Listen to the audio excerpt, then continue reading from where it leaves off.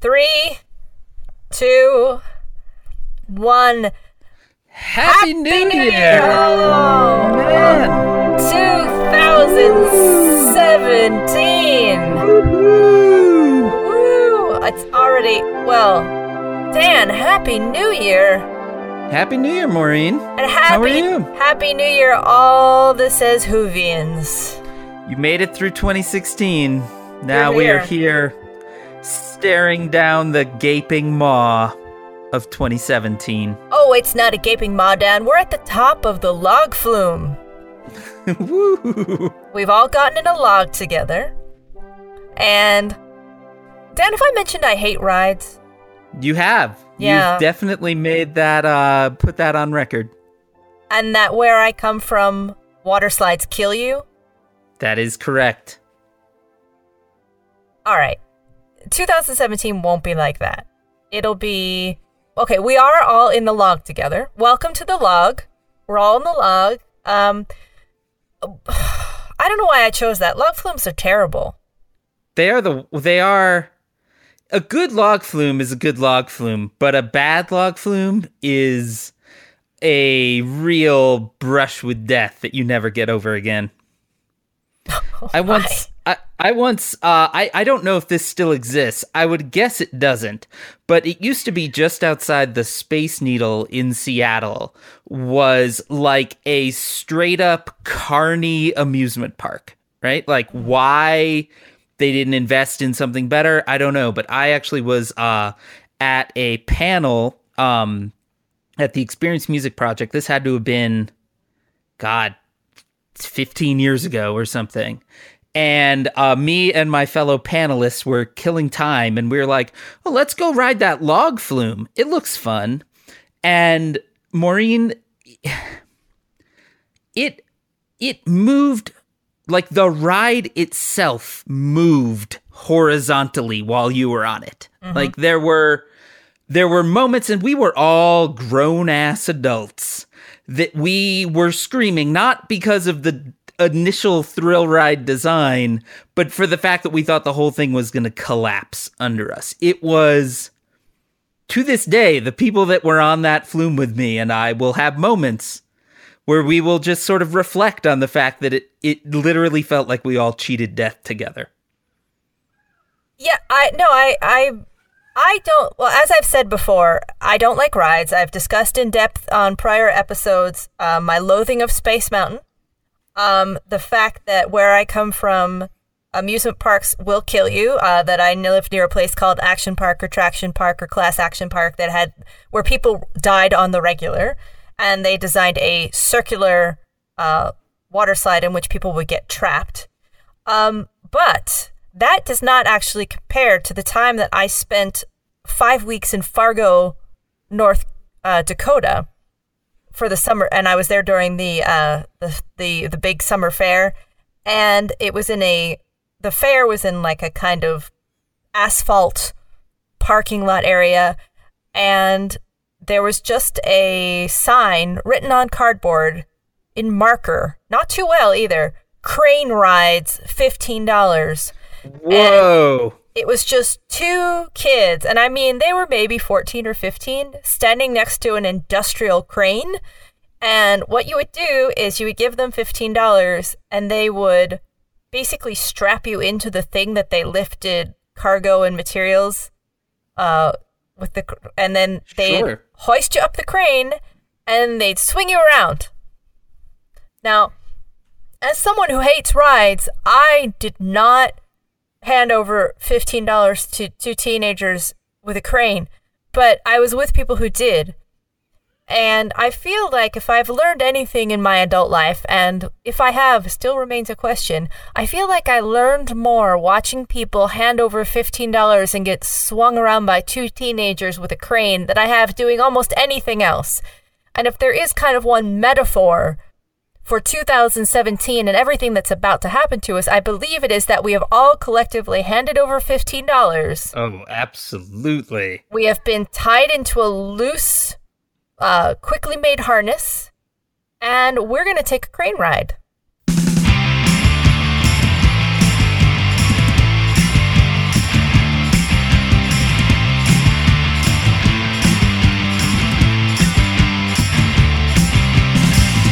Welcome to Says Who, the podcast that is not a podcast. It's a coping strategy. I'm Maureen Johnson. And I am Dan Sinker. And Maureen, I am not in my basement right now. You are not in Chicago? I am not in Chicago. I'm not even in the state of Illinois. I am currently in a Marriott Residential Suites Hotel in beautiful Longmont, Colorado, where me and my entire family have been snowed in for 2 days. Do you have anything to eat? We do. Thankfully we had enough notice that we went to the store ahead of time, and were able to stock up on provisions. But probably you can hear chortling baby sounds in the background, or potentially barking dogs, or I'm not sure what. We have, I've been in about a 300 square foot space with 3 other human beings and a canine for the last 36 hours. And one of those human beings is a baby. Yes. I hear him in the background, and one of those human beings is an 11-year-old. Yep, who has played a lot of Civilization today. Which seems somewhat fitting. Yes, and then Janice, my wife. We are trapped in Colorado. We are hoping to be able to leave on Saturday. It's Thursday right now. Mm-hmm. Well, I feel like that's a good way to start 2017. I'm informed that as we're recording this, I'm informed that today is the 5th, and I say that I'm informed because I have stopped looking at what day it is. Why is that? I don't want to know. I'm sort of like, I'm kind of, you know how like they blur stuff out on television, like, you know, someone's face or something. I've pixelated the date. I think that's a good move. Yeah. I genuinely just am trying not to remember what day it is, and it's sort of working for me a little bit. I know that it won't work forever, but right now that is working for me. All right. I think that's a good idea. I think, we all need the things we need to make it through right now. Pixelating the date, not a bad move.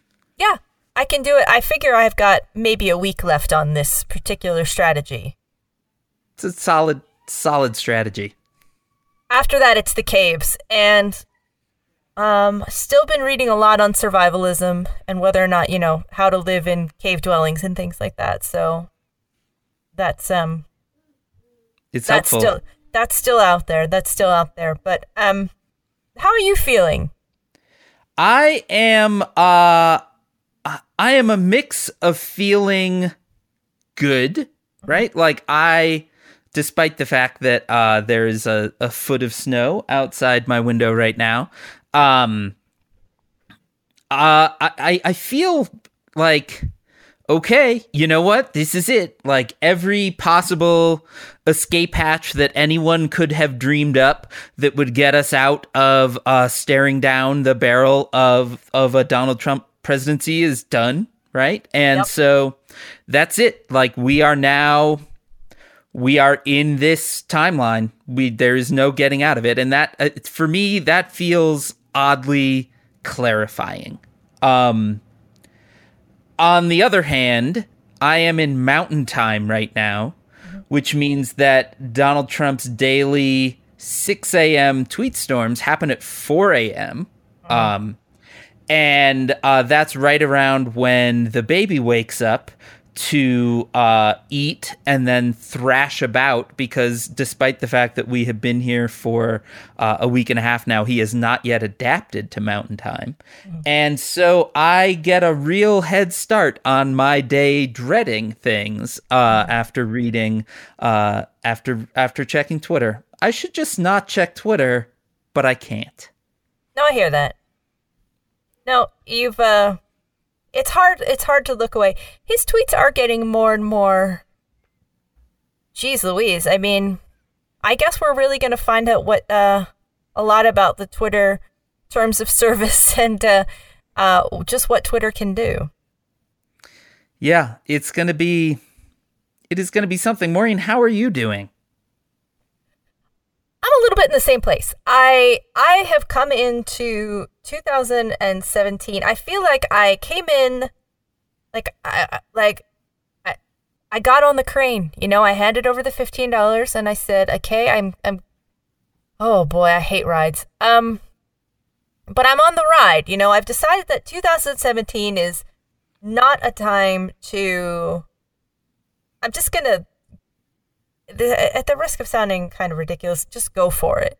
I'm somebody that I often agonize over small decisions. Like I'll just kind of, I'll wait. I'll just let me think about this some more. I have just been living my life very fully for the last 5 days. Like I have been Leroy Jenkinsing through 2017, just grabbing it and just riding it. You know, if I'm with my friends, I'm like, I am with my friends. And if I'm like cleaning the house, I'm cleaning the house. And I've just been trying to really, just go for it. There's clarity now. There's no time to kind of sit around and sweat the small stuff. Yeah, no, I mean, I think to me, it's that clarity that is definitely like, I am not a big New Year's resolutions guy. I'm not sure if I have ever made them. I think they're kind of silly. But man, this year, and I really do attribute it to that kind of feeling of clarity, I am like, okay, you know what? I gotta eat better. I gotta exercise more. I need to get myself in, like, I need to get right. You know, like, I can't, like, that to me right now, besides, like, okay, I need to help amplify messages and I need to work with people and all of that, like, such a crystallizing thing in my head is just like, I gotta get myself right. You know, I need to, certainly having a baby makes it so you sort of give up on every bodily function. And generally speaking, 2016 was a hard year. And I apparently made it through that year by just kind of stuffing things into my face constantly. And now I'm like, okay, I am a little flabby and I need, like, I got to get down to fighting weight, you know? I just, man.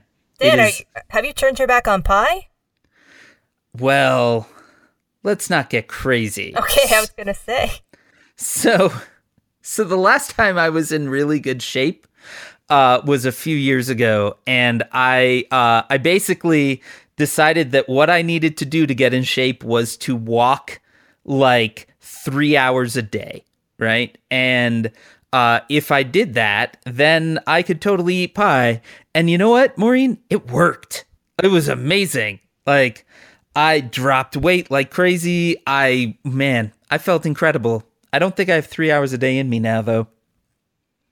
It's interesting because you said New Year's resolutions, and I think that I'm very interested in sort of small change progression, how to like kind of make progress in your life. I also read a lot of Pinterest boards on bullet journals. I'm that kind of person. I like reading about process. And one thing that they say is we'll just put little quotes around they, is that you worry less about resolutions and more about building little tiny habits. And if you build a habit, that's the way to make lasting change. Yep. And the way I kind of think about this is I had a medical issue at the very end of 2014. I got really sick and I had trouble standing up and walking, doing sort of anything at all kind of was hard. And the doctor said to me, one of the doctors was like, just keep moving. Whatever you can do, even if it's just that you got out of bed and you got to the living room, do that. If you think you can go outside and walk to the end of the path and back, do that. If you can just keep even that much fluidity, if you could just kind of rise, it's just sit up and just kind of keep the body moving, as even if it doesn't seem like you're getting anywhere, that's the key. And so some days all I could do was sit up. And I had a rule that I would go into, at least I would get into down the hallway into the living room and the kitchen. Or then from there, maybe I could take the elevator and go downstairs and walk a couple feet outside. And then eventually I was like, I can get to the corner. And then even if it seemed kind of pathetic and I was like, what I did today is I put on my coat and I went to the corner. It was that moving that kept it all going. And just this idea that if you can just kind of keep a pattern going and keep that little bit of movement in you, that's enough. Yep. And if you're feeling now like you're feeling deflated, if you're feeling like if you keep that little bit of movement in you, and it doesn't need to be much, like you don't have to feel like you personally are not responsible for getting up tomorrow and fixing the world. But just keep that little bit of movement in you. Like that's sort of what you need at this point. If you're like, I got up, whatever it is you need to do just to kind of keep that, just keep floating, just kind of keep moving. Yeah. No, I mean, I think that that kind of integrating bit by bit things into your day, it is remarkable how well that works. I mean, so for me, the walking example, I did not start walking 3 hours a day, right? It was like, oh, I'm going to go on a walk for 20 minutes at lunch, and then that 20 minutes would turn into 30. And, over time, it was just like, man, I feel great. And this is really helping. And I'm going to just keep going. And, it's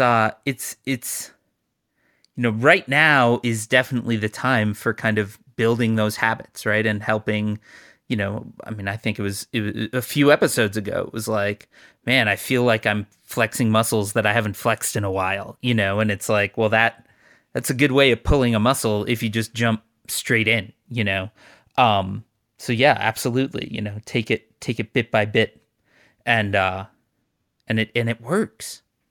We really have become whatever this is that this podcast is. We went from these people that interviewed journalists every week to two people that just get on mics and just say encouraging things. It's true. Or slowly melt down to the point where they talk about Disney World. It's also true. Yeah. A little bit of both. A little bit of both. We are barreling down, I guess, by the time, if we are following the schedule, by the time we record the next podcast, we will have passed Inauguration Day. Yeah. I just said that I actually have to cough because made myself, I was like, don't flub it, just like really say it clearly and with confidence. And then I did, and then and then it's like my throat was like, no. And it clenched. It was like, don't say it. I'm also in a closet. I mean, I'm in an airless closet, and it's cold outside in New York, and it's really like sneezy indoors. It's that nice time of year when it's about 10 million below zero. Hold on, I have to. Sorry, I really have to have a coughing fit. God damn, what was I saying? I'm saying, what are we? What have we become, Dan? I feel like we are still gestating. So to me, and we have not talked about this at all, except now when we are recording. I feel like there are going to be kind of three movements of this show, right? The first was kind of pre-election. The second is this sort of lost in the woods, finding the way of post-election pre-Trump reality, right? And then I think we stare down the actual reality. But to me, I feel like we are still in that kind of gestation mode. I was talking to someone today, and he was saying, like, there's so many people that don't think it's going to be that bad. And I'm like, yeah, but once you accept the reality that you're just kind of hunkered down, staring at the sky, saying, okay, which way is the first spark going to fly? You know, that you're just Yeah. kind of waiting to see what direction it all goes in. I mean, I think that it is pretty clear here, the second day that Congress has been in session, that it is going to be that bad. You know, yeah. I mean, it is crystal clear that any hope, or at least crystal clear to me, that any hope that like there would be tension between Trump and the House and the Senate is out the window. You know, I mean, they clearly have talked. You know, they clearly have an agenda, and they clearly are ready to make a move on it faster than I expected. You know, and in like not just one way, but every way. You know, and I definitely feel like, okay, yes, it is going to be that bad, right? There is not a single sign of dissent in those ranks, you know, with a possible exception of a McCain or someone like that, but not enough to really cause significant headwinds, I would think. And you just see things like it was just reported today that they're going to try to push every confirmation hearing through on the same day, right?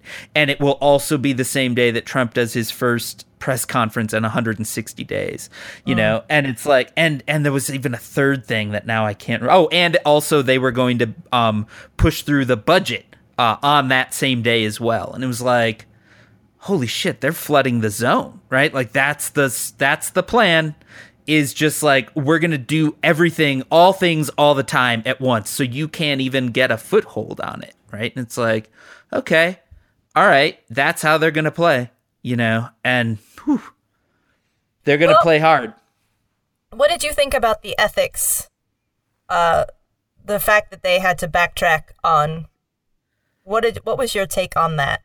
Man, so for those folks that are smart enough to not be following the news right now, absolutely, I salute you.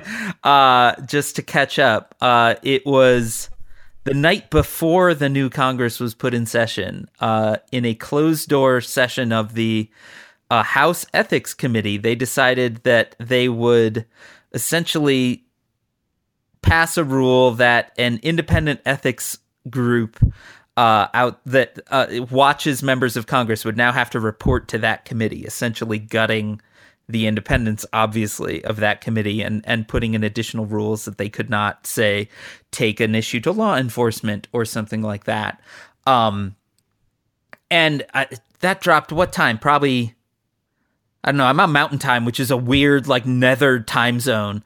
But it was like in the evening here, so it would have been like in the night on East Coast, right?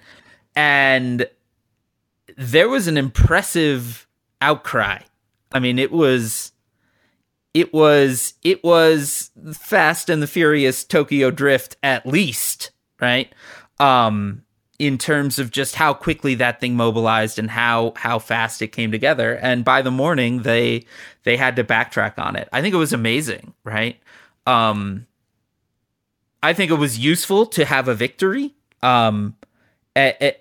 immediately. I do wonder if they haven't already learned, right? And that's part of why they're kind of now like, oh shit, we need to flood the zone. We can't just do this stuff piecemeal. Mm-hmm. But it was pretty amazing to watch it all come together in opposition. Yep. Yeah, and that the next day, also the fact that then after everybody, there was this outcry that people were like, that is ridiculous, you can't do that. Trump then had some tweet like, as unfair as it is, I don't think this is what we should be doing. And then sort of pretended that his tweet was the reason that there was a backing down and, whatever he has to do. Then the outcry over the last couple of days has been obviously what's going to happen to the Affordable Care Act. What is going to happen to the Affordable Care Act? Surely, Dan, they can't just pull everything with no plan and leave. Yes, surely they can't. Oh my God. the thing, do you have this, Maureen, when you look at this stuff unfolding, where it's like, how there's no reasonable person that would think this will work, yet it keeps working. Like, I often have moments where I'm like, so what does that say about me? Do you have that, where it's just like, God, I'm far more gullible than I give myself credit, I think. Well, I think we're all more gullible than they did I don't have a source. Unattributed. I was reading interviews that were done with people in the Rust Belt. And if you know what the article or piece I'm talking about and can say, this is what you're talking about, that would be great. People in the Rust Belt were being asked, like, what do you think will happen to your healthcare coverage? And they were said, well, we want our co-pays to be lower, and we want drug prices to be lower, and we want, they were listing all basically things that were going to cost down the individual, and the questioner was like, well, that's not, what if that all just goes away and the pre-existing condition protection goes away, and then the sort of marketplace just goes away, your options to get insurance go away, and you get instead a tax benefit shelter for your health funds. And they're like, that's not insurance. And one of the respondents, or even multiple respondents, seem to have said, well, Mr. Trump is such a smart businessman, he wouldn't just take that all away from us. Yeah. Yeah. What? Yeah. These people are first on the line in a lot of ways. Absolutely. Did you buy your own insurance before the ACA was passed? Before the ACA was passed, I managed by jumping through about 15 different hoops. I joined a guild. Oh, wow. A guild, yes, and I went on a quest. No, I joined a guild, and that's how I purchased. They had an insurance, basically you join a union or a guild and you get insurance that way, and it was not easy. And then the healthcare exchange came along, and I bought my insurance, and it was great. In fact, during the illness I referenced earlier, it really saved my bacon. It paid for everything in a much more comprehensive way. And then by coincidence, just about 2 months ago, my partner's company was like, I just got insurance through that in a way that had not been previously available. So I personally got a last minute reprieve. Had it been taken away, I really don't know what I'd be doing. And if the pre-existing condition thing goes away, I don't know what I'm going to do. No, yeah.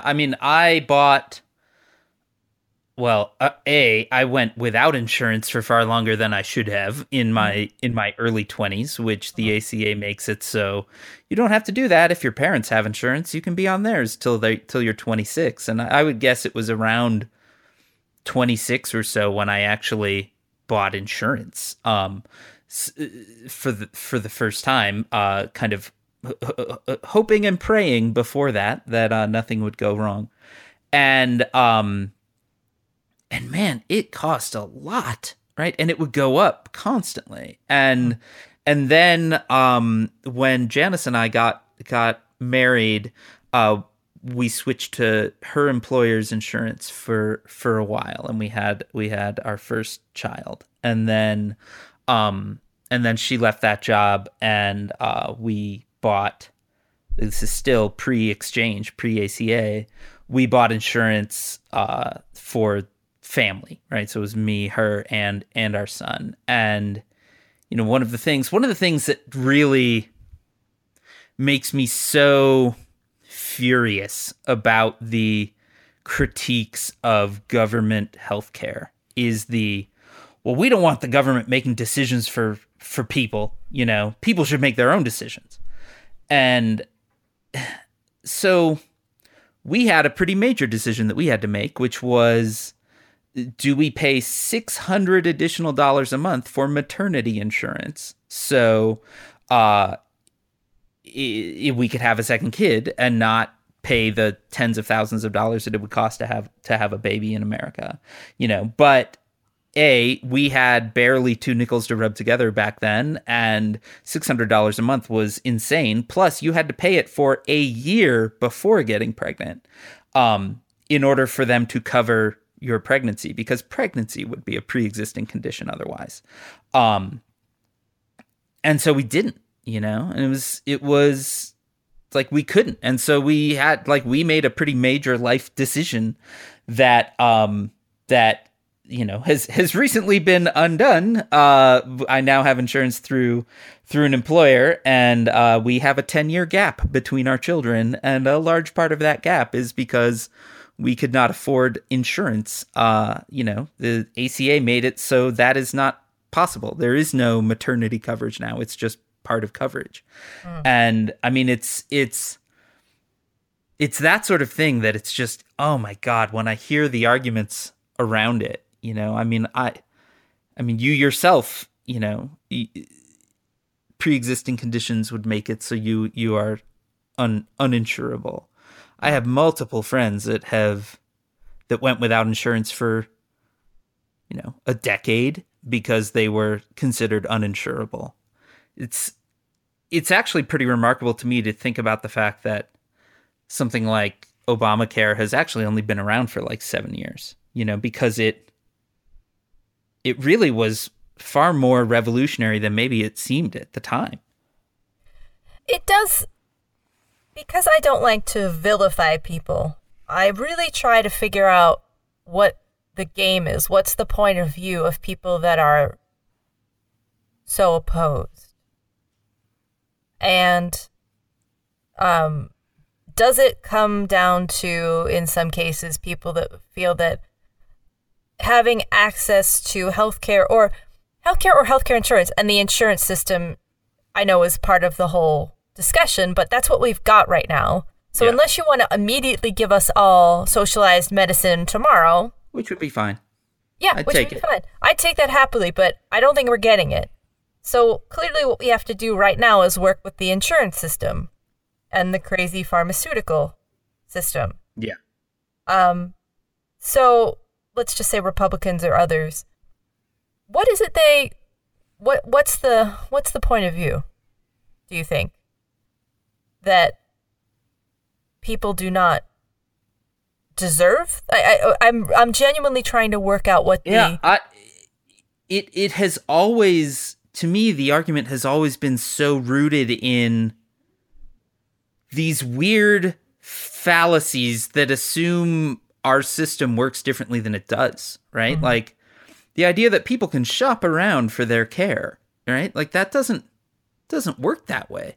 Like you can't break your leg and be like, "Hey, hang on, I need to call 3 hospitals." Right. Like what? Huh? Like, oh, you know what? I have a really bad eye condition. Hang on, I'm gonna find out what's the cheapest option to deal with it. Right? Like what? Also, a cheap option. And I say this as someone who had to buy her father teeth for Christmas because my father has had worn dentures since he was 25, and he needed a new bottom denture, and he just didn't want to pay to get his denture with the good dentist. So he was shopping around for cheap dentures. And I was like, "Dad, you don't buy cheap teeth. That's part of your skull, Dad. Dad, do not buy cheap teeth." And so I bought my father part of his skull for Christmas.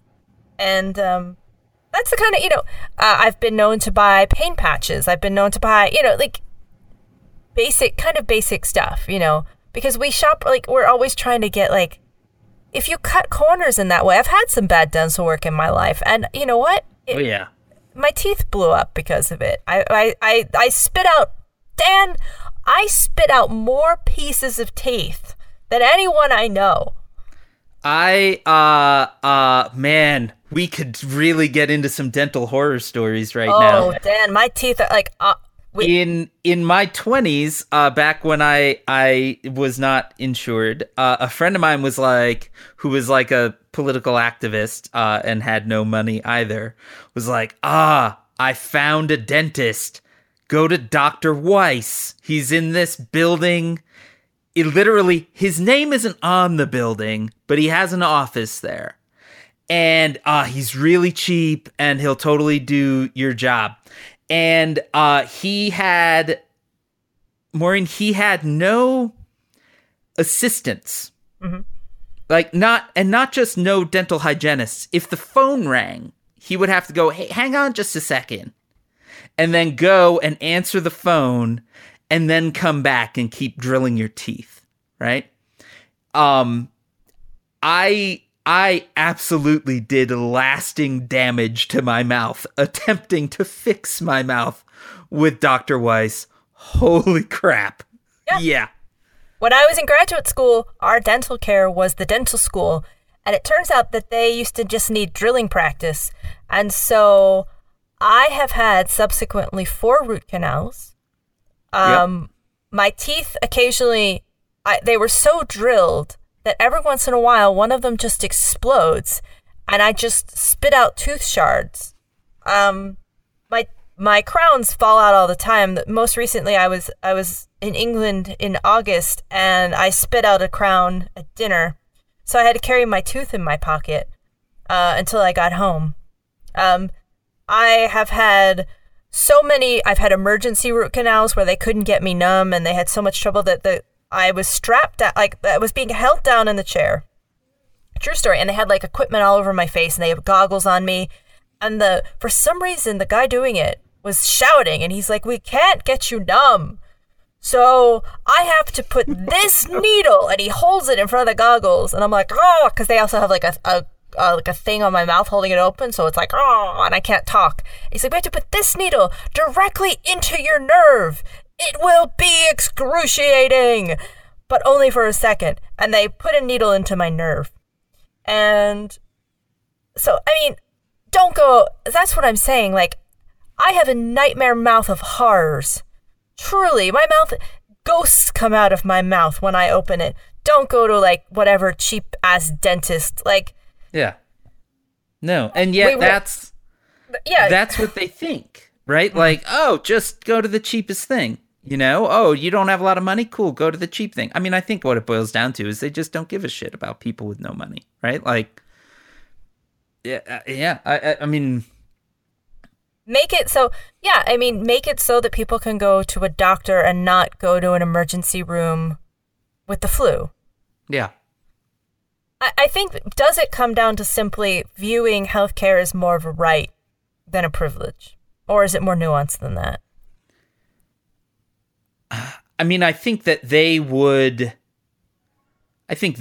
not say, "Oh, we think it's a privilege," right? But boy, it doesn't. I actually know people who would, because I come from a very Republican area, and I would say that there are people that would say that healthcare is something you have to earn.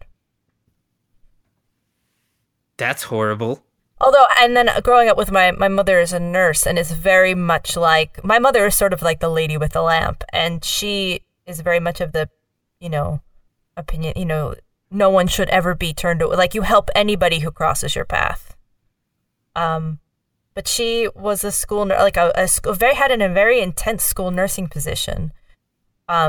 She was a school nurse. She just retired of a very large school, a tech school with a lot of like automotive and really serious injuries, and a lot of people with, and also a couple units of people with very serious physical or mental impairments that required constant medication or like very hardcore medical supervision. Yeah. And she was like, I've been the primary care she was the primary caregiver for so many dozens or 100 or more people, because they simply had no doctor. It's so weird I live with an English person and trying to explain the mentality of how we have to kind of scrabble around to get healthcare. Man, it's weird. I was in England a few episodes ago. That's how I think about time now.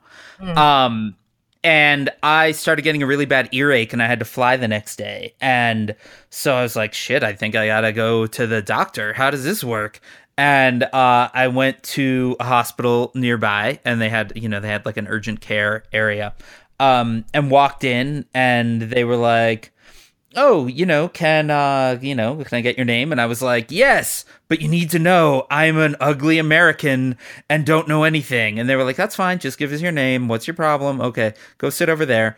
And they sat me down, and there were like 3 other people in the waiting room. They had a TV on. And then they called my name, and it was like a nurse practitioner or something. And she was like, okay, looked at my ear. She was like, I don't think you got a huge problem. I think you need to get some, whatever the crazy British name for ibuprofen is. And, just drink a lot of fluids. You'll be fine. I was like, okay, cool. And then I walked to the front desk, and I was like, okay, I'm done. And they were like, good. And then there was just this sort of awkward moment where I was waiting for them to be like, that'll be $200. And they were just like, why are you standing here? And I was like, don't I owe you money? And they were like, no, you can go. I was like, wow, that was amazing. Yeah, it's, I've mentioned this in a previous episode that I have a close friend who's going through, she has cancer, and she's going through cancer treatment right now. And if you're listening, baby, I'm waving to you. And it's terrible. It's awful. It's horrific. But there's only like one incredibly small silver lining, is that she's Irish, and there's no bill. Like they would consider, she's like, and one time they said, oh, it may cost €80 for the chemotherapy, but we're going to fight that because you should pay nothing. And the pain patches, all the medication, it's just, and so we're talking about, this is what Americans fantasize about. Like, you just go, and unless you're not one of us, whatever. I don't want to create us and them situations, but, fuck it. I do. Yeah, sure. Fuck it. You know what? Yeah. What am I talking about? Fuck it. Who do I think is listening to this? And I guess there are people that consider that some sort of weird nightmare scenario. Obviously, there are people that consider that a weird nightmare scenario. Yeah. Maybe that is the fundamental,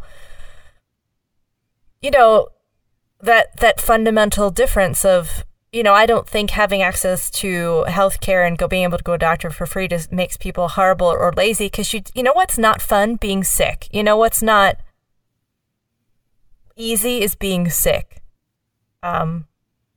It's not like illness will go past all of us. We will all require it. Every single person needs medical assistance at varying levels, but we all have human bodies. As far as I know, we all have human bodies, and all of those bodies need medical care. So I don't get it, Dan. I really don't get it, and I feel like that's trying to understand is there an us and them, and how many shades of us and them are there? What is this rainbow of grays and whites and blacks that we're on of our shades of opinion? What am I saying, Dan? I'm trying to make sense again of what we're up against. Doing it again. I think it's good. That you are, because one of us needs to.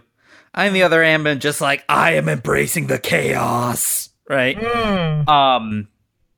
And you are on the log flume that's moving again. I am, and I'm like, Dan, don't get back on the ride. You're like, I'm getting on.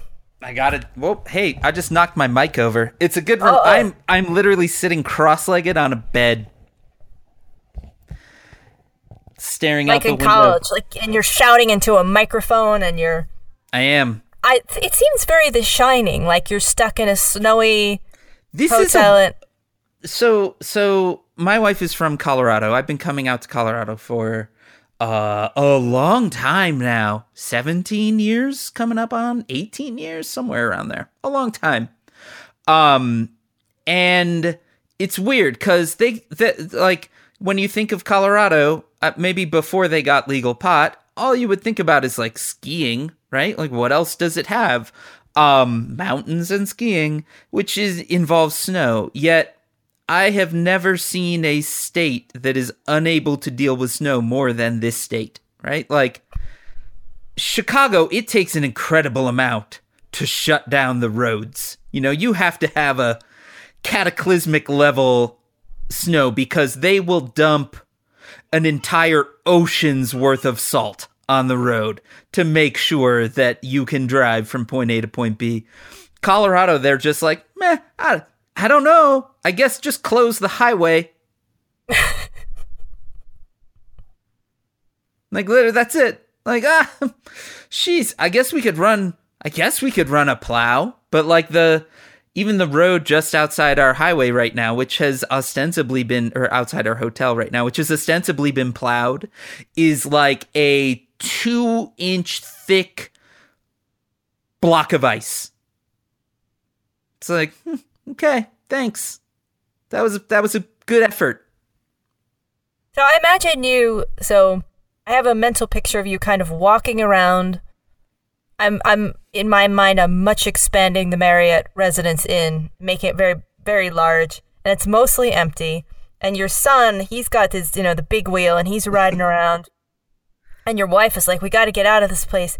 And you're like, no, it's cool here. I have some work to do. I just have to shout into this microphone. And you've got the microphone, and you're recording, and you're going into ballrooms, and there's suddenly bartenders there that's like, what's up, Dan? Do you want to talk about politics? And you're like, yes, actually I do. Just pour me a drink and I'll shout at you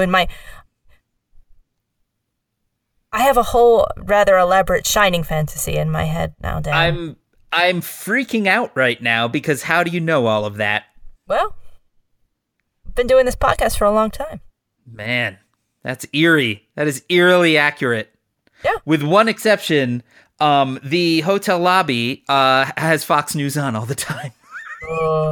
So you really want to feel crazy? Get snowed into a hotel where the only thing on TV is Fox News. You got to get out of that hotel. We're working on it. Dan, in your former life, you created a character called Mayor Emanuel. And and says Whovians, as I will insist on calling you in this episode. I insist. And as I say that, I am holding in my hands one of my Christmas presents, which is a very small flashlight on an extending arm. So it's sort of like a go-go gadget flashlight. Whoa. And it bends at the end, and so you can illuminate around corners and stuff like that. And it's sort of like it looks like a weird, crazy wand or tool. And I'm waving it I'm sitting in a closet in the dark, and I've got this crazy extended flashlight that's on a bendy arm, but it's off. And I'm just waving it in the dark. And I'm saying, okay, says Whovians, as I'm conducting an invisible orchestra with my bendy arm flashlight in my closet. Shouting into a microphone. What was I saying? Man, of the two of us, I feel like I'm handling my snowstorm better than you. Well, it is supposed to. This is just how I got. Honestly, this thing is so satisfying to hold. It feels like a doctor's tool or a weird, and I'm pointing at things. I'm pointing at all my soundproofing tiles. Maybe this is how I will spend 2017. I will sit in my closet with my bendy flashlight, pointing at soundproofing tiles, going, all right, says Whovians, let's all get together now and fix the Affordable Health Care Act. I know I was saying something, but I feel that the point may be lost. I think you've said a lot. I think I have said a lot. Listen, I really recommend getting one of these flashlights. It makes me feel powerful, and for some reason it's even better that I don't have it on. Oh, I didn't know that part. Oh, it's dark. Oh, yeah, no, I don't have it on, Dan. Leave that detail out. Oh, and there's another thing about it, is that the other end, it's got a magnet. So listen to this. I can stick it to the door and it stays. So let's just, since podcasting is not a visual medium, right. And we want to build up a radio theater picture of where we're both coming from. Perhaps we have neglected to tell newcomers to the show that you record in a closet in New York. I record inside of a closet in New York. The key element there is that you record in a pitch black closet in New York. Mm-hmm. And so let me get this straight. You now have a light source, but you've opted to stay sitting in the darkness. The dark. Yes. Okay. I could turn it on. Hold on. I'll see what it's like. Whoa! all right, here's the thing about the flashlight, is it's an LED flashlight, and it really now looks like, well, first of all, it's illuminated the fact that I am sitting inside of a closet full of soundproofing tiles, which, A, is quite the revelation, and B, there is definite shades of kind of Blair Witch to this. Like, kind of like, this is the documentary footage they find at the end of the camera when you can't find the body, but you found one shoe and a trace of blood and this footage. And they're like, we saw a light and some soundproofing tiles and no one knows what happened to her. I'm turning the back on again, back off. Oh, see, that's much better. Now I'm back in my safe zone of my... Anyway, this is Says Who, the political podcast that's not a podcast, it's a coping strategy. Indeed, and our theme music is recorded by the one and only Ted Leo. Ted is wonderful. Ted is playing... Wait, I didn't mean to just end it, Dan. I was just I thought you just did like the best little like, I was like, man, she's a pro. All right, well, that's it. Dan, is that really the note we want to end on? That you have gone full Shining. You're trapped. You're talking to imaginary bartenders. I know that you're not, but say you are. I mean, you've got the axe. You're trapped in a snowy hotel in Colorado. You're shouting into a microphone. You've dragged your whole family to this place to write your book. Oh, I know what I was saying. I was saying that in your former life. Man. I brought it back. That little train you just drove was amazing. What I just did, Dan, is it's a small world did that shit. Like, I got in the little boat and I went all the way around and I saw all the little dolls and I saw this windmill and it went do do do do do do do do do, and I went all the way through and I didn't get off the boat and I was like, oh, that's right. I wanted to talk about how Dan used to write Mayor Emanuel. Says Whovians, I was saying. That's if right. If you did not know that Dan Sinker used to write an account called Mayor Emanuel on Twitter that was the most brilliant thing in the whole world. And it was the alternate reality of Mayor Emanuel, and he lived in this frozen wasteland of Chicago, and he had a duck named Quaxelrod, and they all drove in a Honda Civic. They often lived in the Honda Civic. A few different times. They lived in an igloo, though. That was actually the last time that Chicago had a snow event that shut it down. Yeah, and they lived in an igloo, and they had to dig their way out of ice caves. And that was the political reality I wanted to live in, where my elected officials had a duck and a dog and lived in a Civic and fucking they surfed the frozen ice lake of Chicago, and I am pointing very aggressively with my bendy flashlight right now. Very aggressively. They surfed the ice lake of Chicago to justice and victory. They did. I may not be well, Dan. I may not be well. The sad reality is that the actual one was an asshole who got a whole shit ton of people killed. Womp womp. I think that as a person who feels very secure in her dark closet full of soundproofing tiles, and it is dark in here, I should really... Yeah, I really close myself into this thing. I mean, talk about a bubble. I close myself in a closet in New York City, which I have filled with soundproofing tiles in the dark, and I feel like that is the most East Coast bubble that you can get.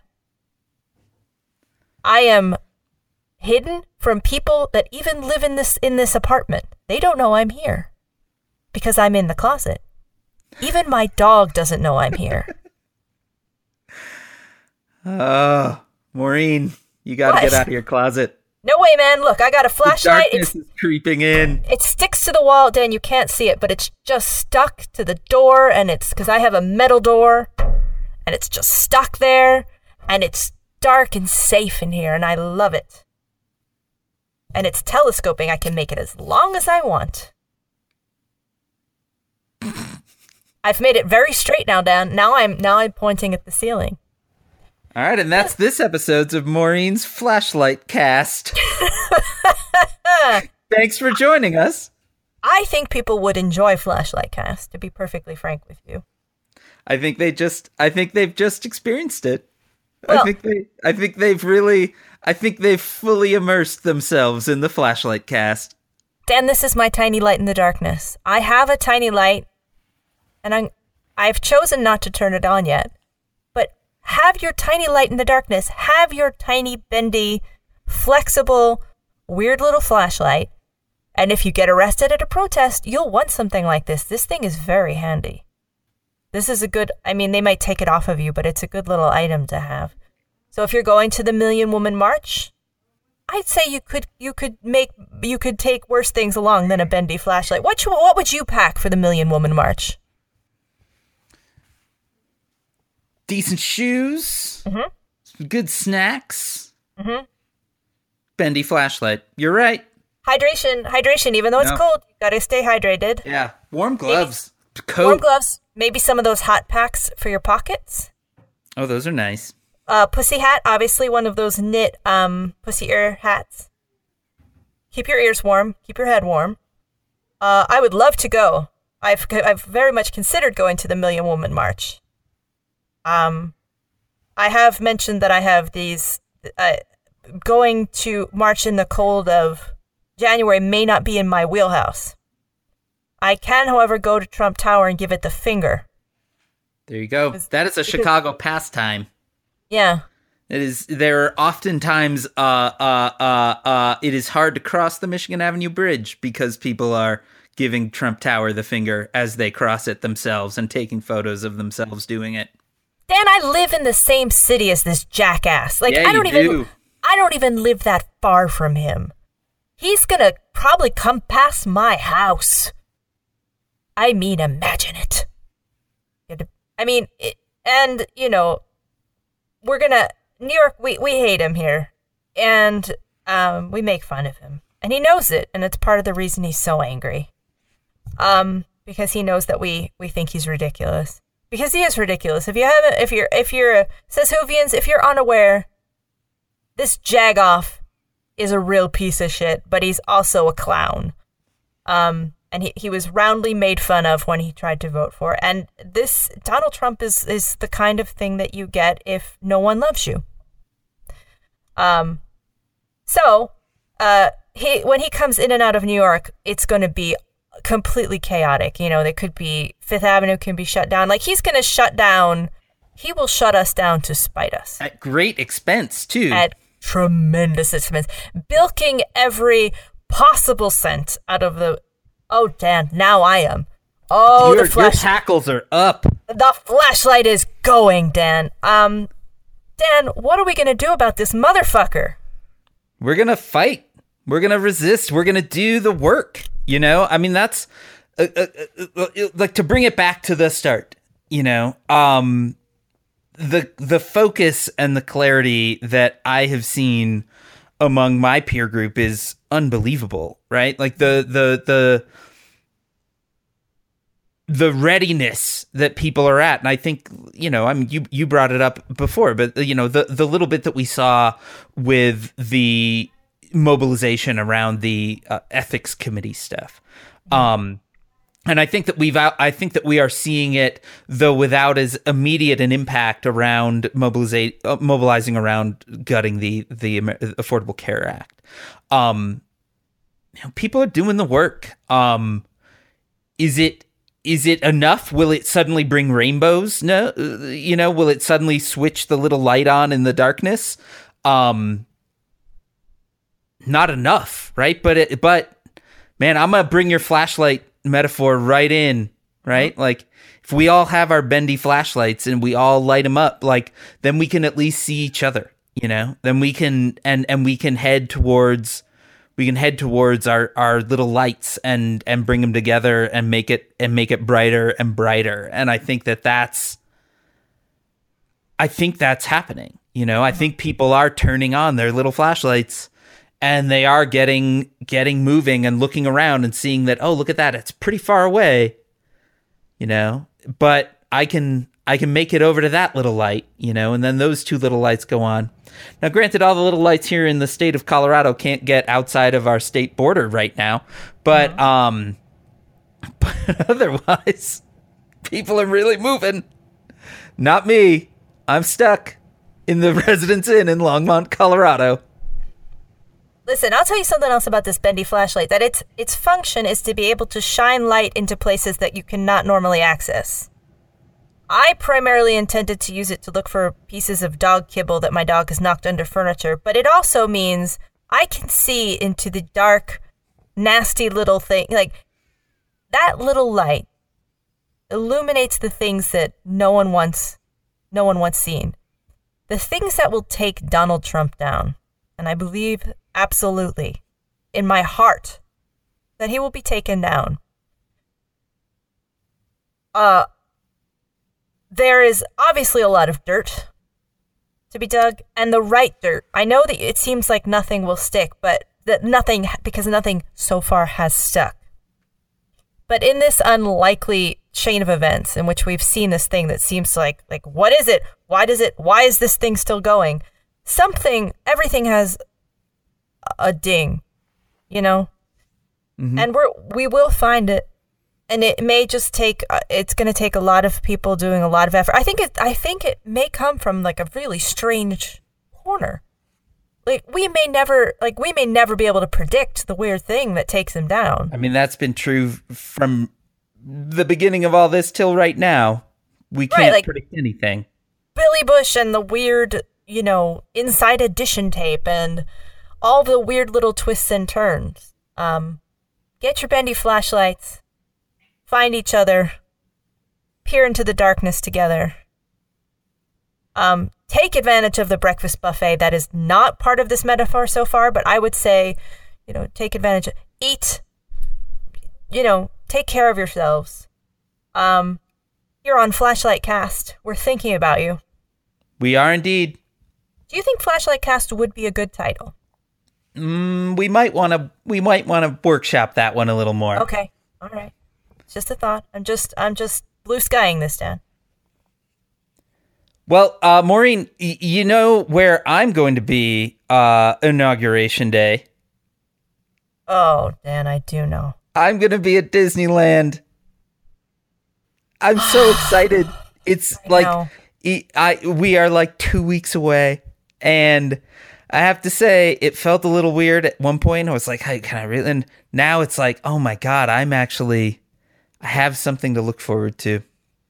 But that might interfere a little bit with our potential next recording date, but we'll figure it out. Maybe I'll be in another hotel room, but this time live from Disneyland.